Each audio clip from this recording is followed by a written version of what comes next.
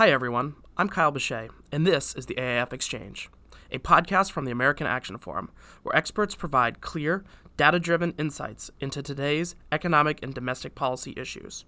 Welcome, and thank you for tuning in. On this episode of the AAF Exchange, rising recession fears, the impact of higher interest rates on the housing market, and what rising COVID-19 cases and China lockdowns may mean for the economy. Joining us to discuss all of this is AAF's Douglas Holtz-Eakin. Doug, thanks for joining us. My pleasure, Kyle. And as you know, this is episode 100, so it's a special moment for both of us. Yeah, I can't believe we finally made it here, but we made it here.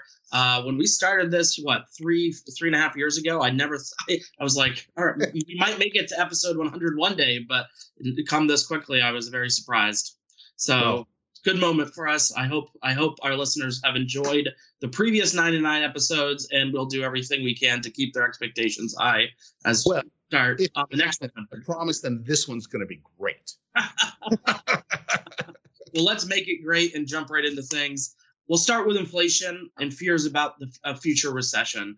Many forecasters are putting the risk of recession at about 35% in the next 2 years. What are your thoughts on this?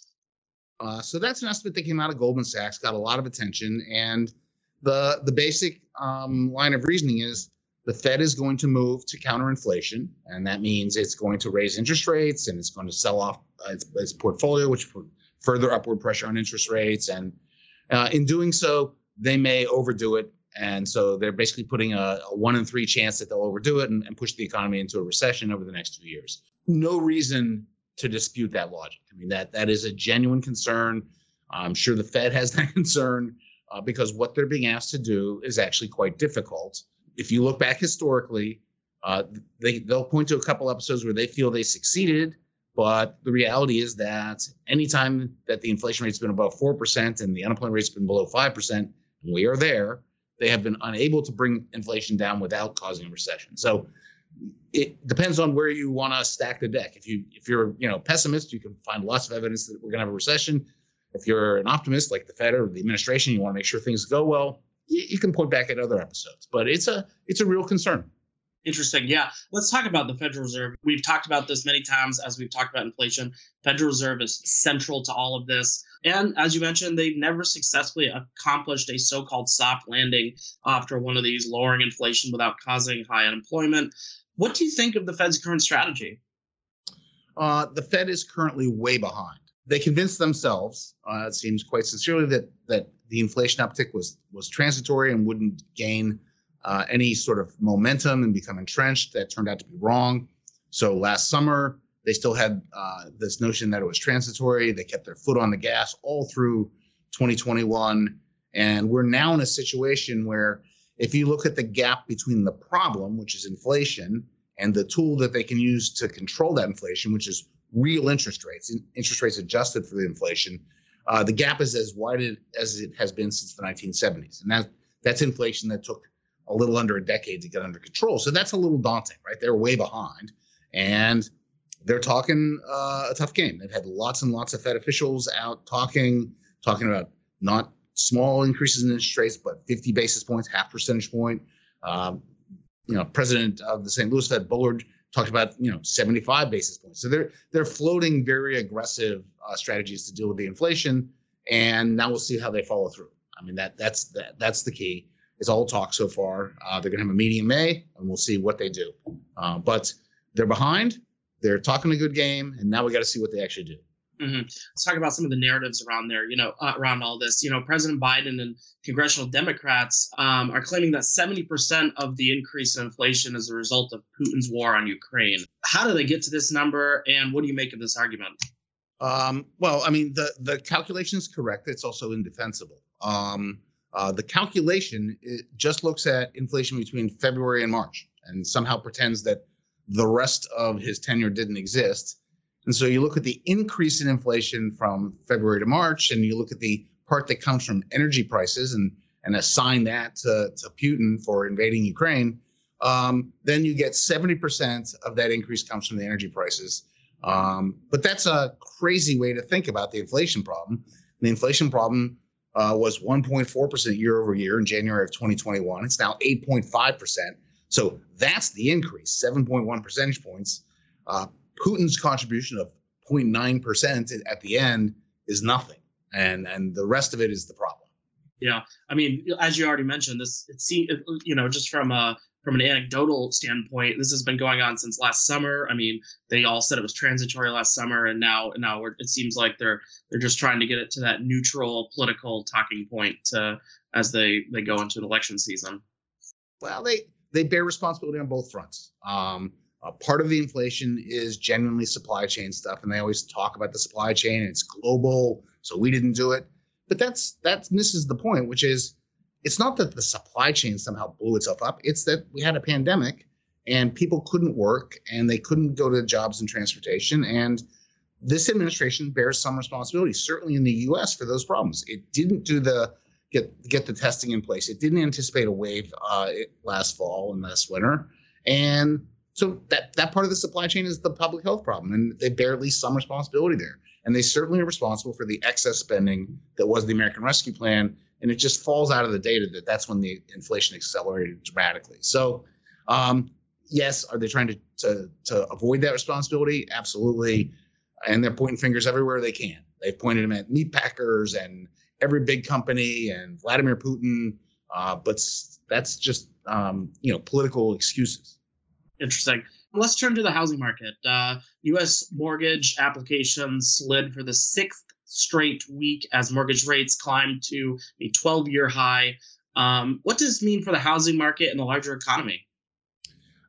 It means that the housing market's going to cool. And, it has been red hot. We have seen both home prices and rents go up at about a 20% annual rate over the course of last year. That's an enormously hot shelter market. And it has to cool down because that's a reflection of an economy that is completely overheated and generating all this inflation. So what does the Fed do? Its mechanism for slowing things down is to raise interest rates. That shows up in housing markets as quickly as anywhere. Mortgage rates have already gone up significantly, as you noticed.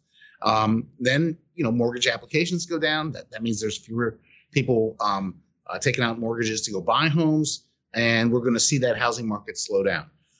When people are no longer buying homes, we don't build homes. When you don't build homes, you don't put refrigerators in them. You don't put furnaces in them, water heaters. That has big impacts on the rest of the economy. So slowing the housing market is a way to slow down the broader economy. And that's what the Fed has to do. It's tough to hear that. What you want to be able to say is we're going to make this inflation go away without, slowing the rest of the economy or anything. But the reality is you can't do that. And so the reason central bankers hate inflation is that puts them in a position where there are no good choices. You either live with the inflation or you live with slower growth, and they don't like either. I've seen many, a couple of articles and, reports basically that the housing market is unfortunately the best way for the Fed to tackle inflation, it seems like. So it's going to be tough in that market for a while. Remember, home prices are very high. So if you own a home, it's not like that's going away. It's just you want to slow that growth. And so that's their job.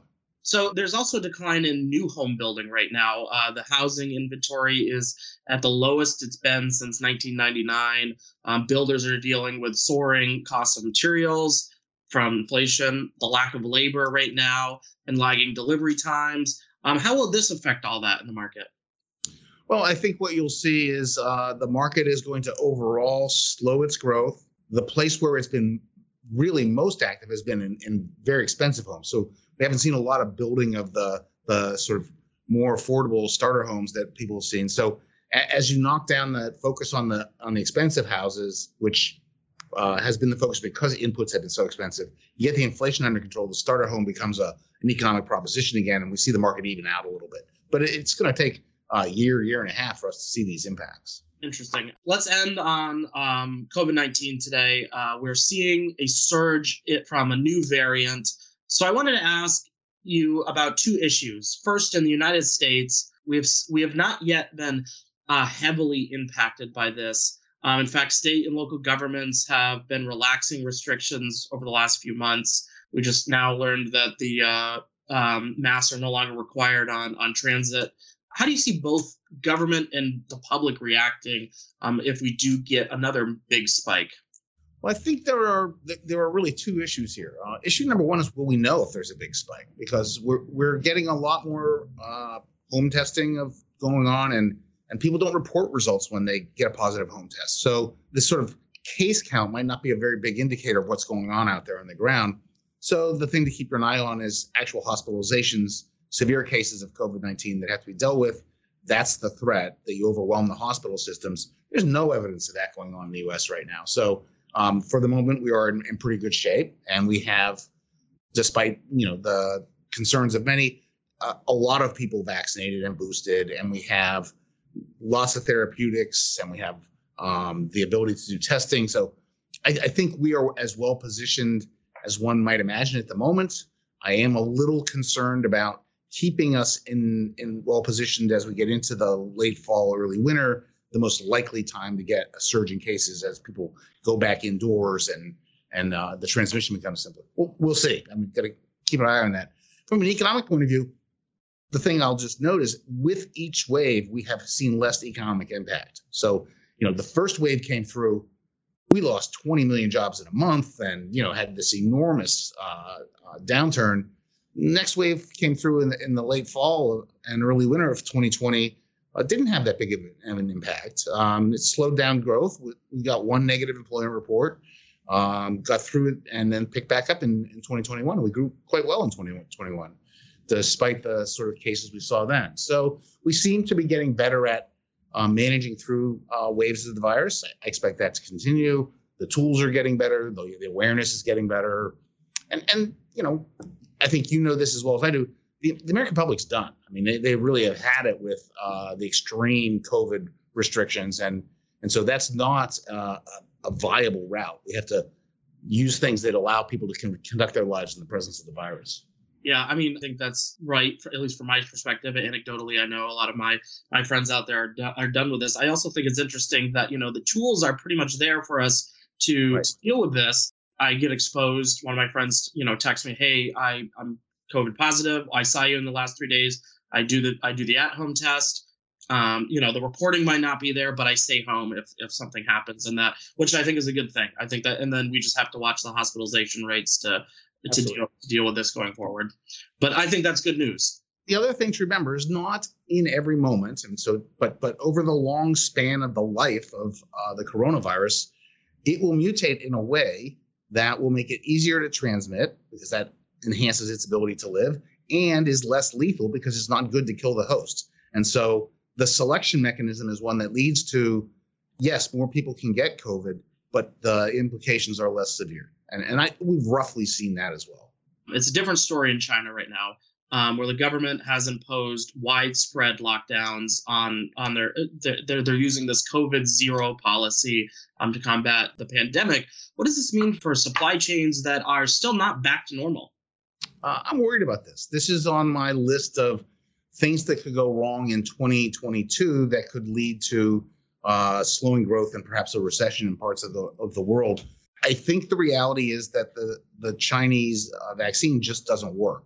Its efficacy was about 60% at the outset. The mutations to Omicron and beyond, it's not addressing those effectively. So they're getting a lot of cases, and they don't have a lot of people who are vaccinated. And so their approach has been to, as you said, lock it down, zero COVID. That's our goal. But if you're locking down Shanghai, 25 million people, you're in trouble. And that suggests to me we're not seeing the real data that's actually happening in China, and we could have a lot of people who are sick and a lot of facilities which can't be run, and that's further problems with Chinese growth. And China's a big part of the global economy, so if it slows, the globe slows, and supply chain problems for those inputs that are made in China. So it's a concern. I don't think anyone should be too thrilled with what's going on in China right now. Yeah, I mean, how many products do we have that are just, come through China? That, you have the made in China stuff. So, that's, as we're trying to deal with inflation, recover supply chain issues, that just seems like it could be a potential sore on the economy going forward. Well, it's a particularly troublesome one because, in the dull mechanics of economics, when you get these supply shocks, that things become more expensive, that pushes up prices. But not because there's increased demand, but because at the same demand, prices are higher. The only way to control the prices then is to lower the amount of demand, but that means you're both reducing output and getting higher prices, and that's a bad combination. We lived through that in the 70s. was very unpleasant. The Fed really didn't want to be in this position again. Interesting. Well, something we'll have to keep an eye on as we continue on into 2022. Doug, thanks very much for joining us again for episode 100. I can't wait to see what our next 100 look like. It'd be great. Thank you. Thanks, Doug. I hope you enjoyed this conversation. Tune back in for our next episode, where our experts will provide clear, data-driven insights into today's economic and domestic issues. I'd also encourage you to check out any of the links in our show notes and also follow us on social media to learn more about AAF. Don't forget to subscribe on iTunes, Spotify, or Google Play.